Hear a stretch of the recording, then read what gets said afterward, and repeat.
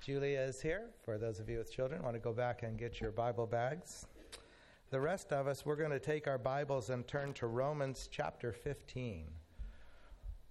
Romans chapter 15, the first of the epistles of Paul. It's considered kind of a whole seminary education all in one book. A great epistle, right after the book of Acts and the Gospels. We're going to start with verse 4 in just a moment. One of the prophecies that Isaiah made 700 years ago, we read earlier in the worship service. It's that a shoot would come up from a stump of Jesse, and from this root, underneath the stump, a branch will bear fruit. Now that's a very fascinating imagery. It's captured our imagination now for 2,700 years.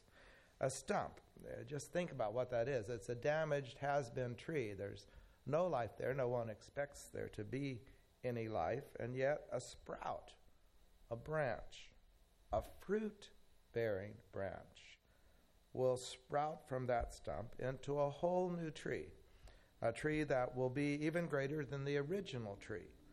A tree that will provide shelter not only for the original owner of the tree, but for the entire ethnic groups of the world as well.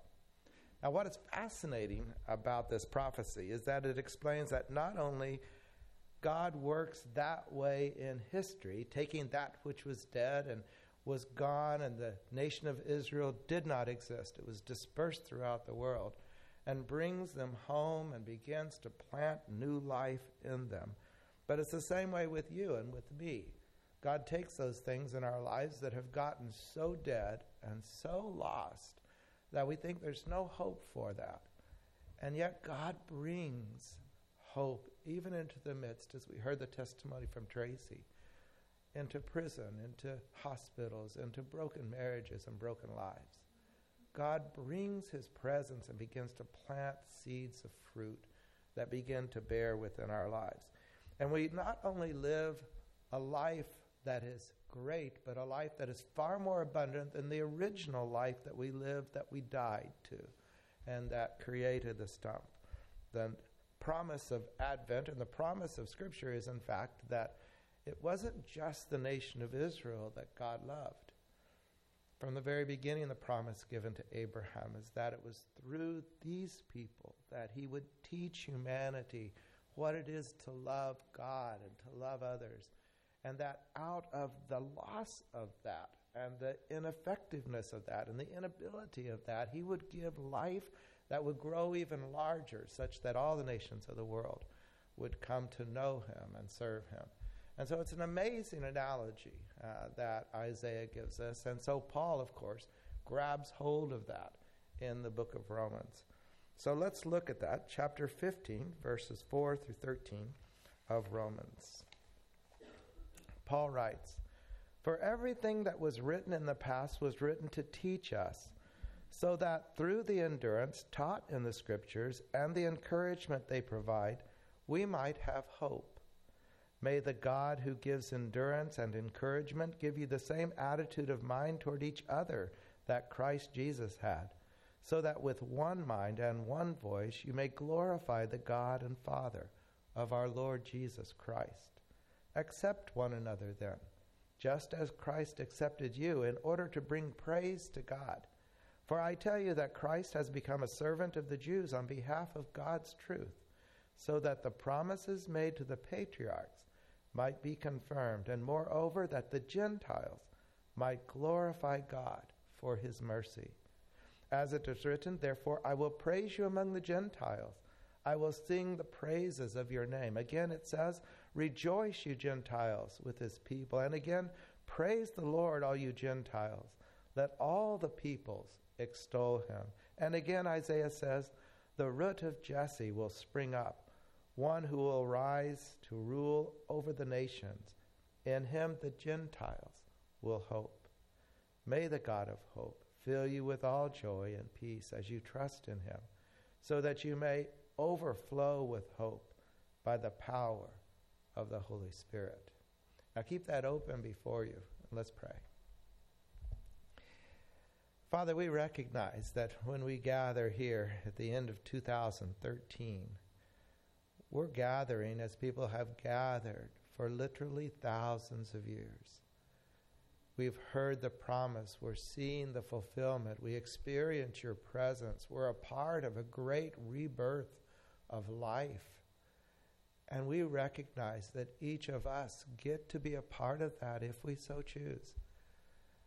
And so we want to lift up our world today. We want to lift up ourselves today. We want to lift up our loved ones today. Allow this to be a time in which we truly receive this life in all of its abundant new life. And we'll give you all the praise. In Jesus' name, amen. I like the way one scholar described this analogy of the rooted stump, which produces new life. He called it strengthened by Scripture, sustained by hope. Strengthened by Scripture, sustained by hope. Look again at how Paul says it in verse 14. For everything that was written in the past was written to teach us. Now the Scriptures, of course, are the roots of the stump. Now if we look only at the surface of a stump, we don't see what is possible beneath the surface as we see this great promise and root system and power that God has placed within the world and within your life and within mine. For everything that was written in the past was written to teach us, so that through the endurance taught in the Scriptures and the encouragement they provide, we might have hope. Now think about that. Long before Jesus was born, there was a mighty kingdom that came through the lineage of the ancestry of Jesse. Jesse is the father of the King David. He's the grandfather of King Solomon, the greatest kings that ever lived in the Israelite nation. But as history tells us, that great kingdom was cut down about 300 years after Isaiah gives this prophecy. For 400 years, there was no life in the stump.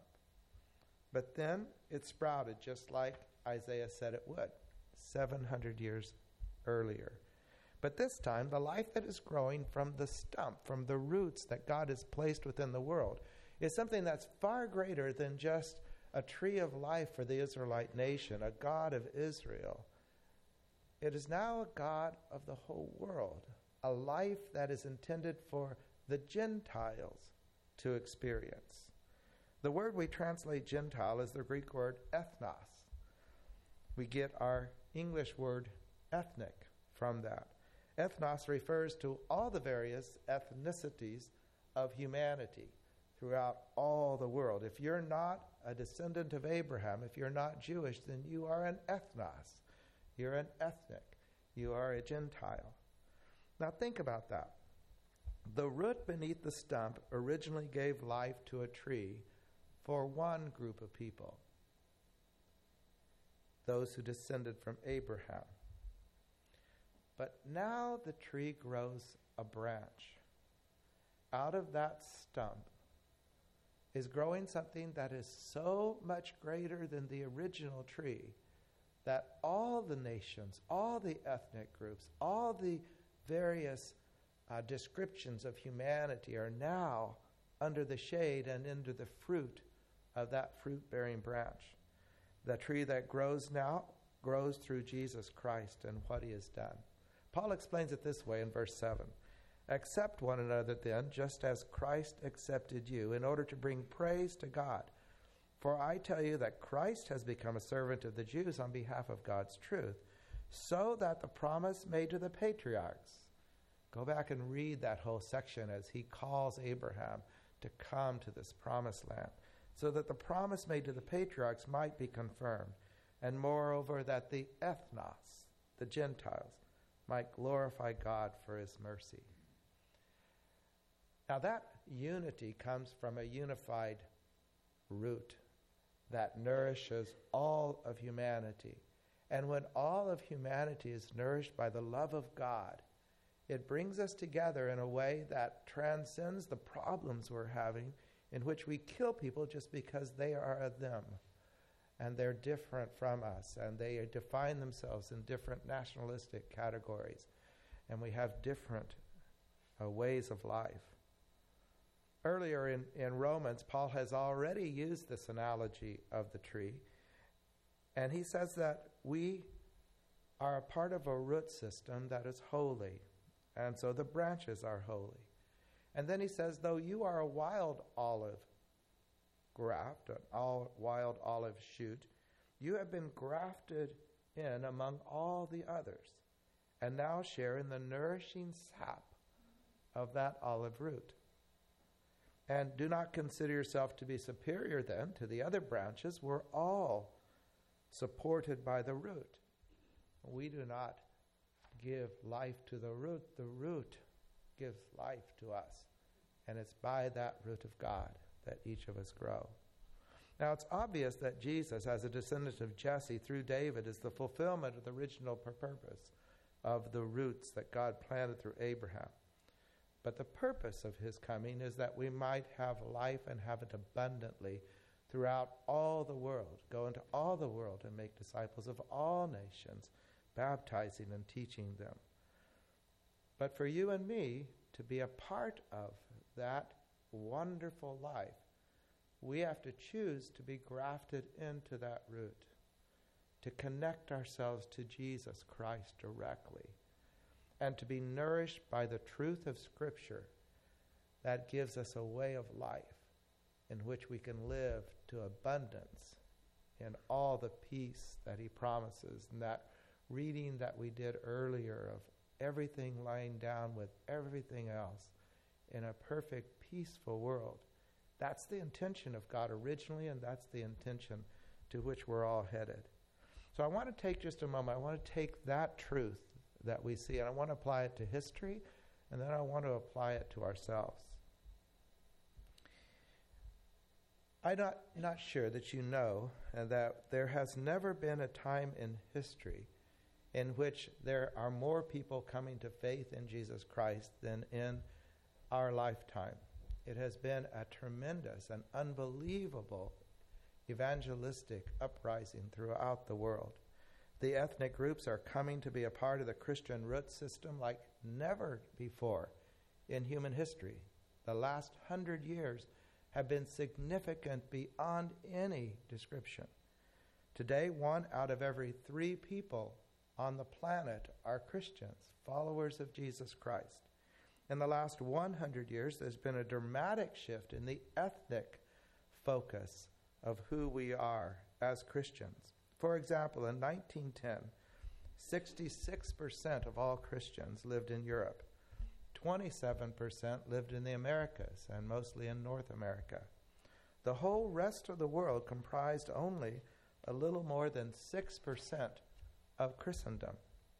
Today, only 100 years later, in the latest figures we have of 2010, it has expanded so dramatically, and there are people coming to faith in so exponential ways that in 2010, only 26% of Christians now live in Europe.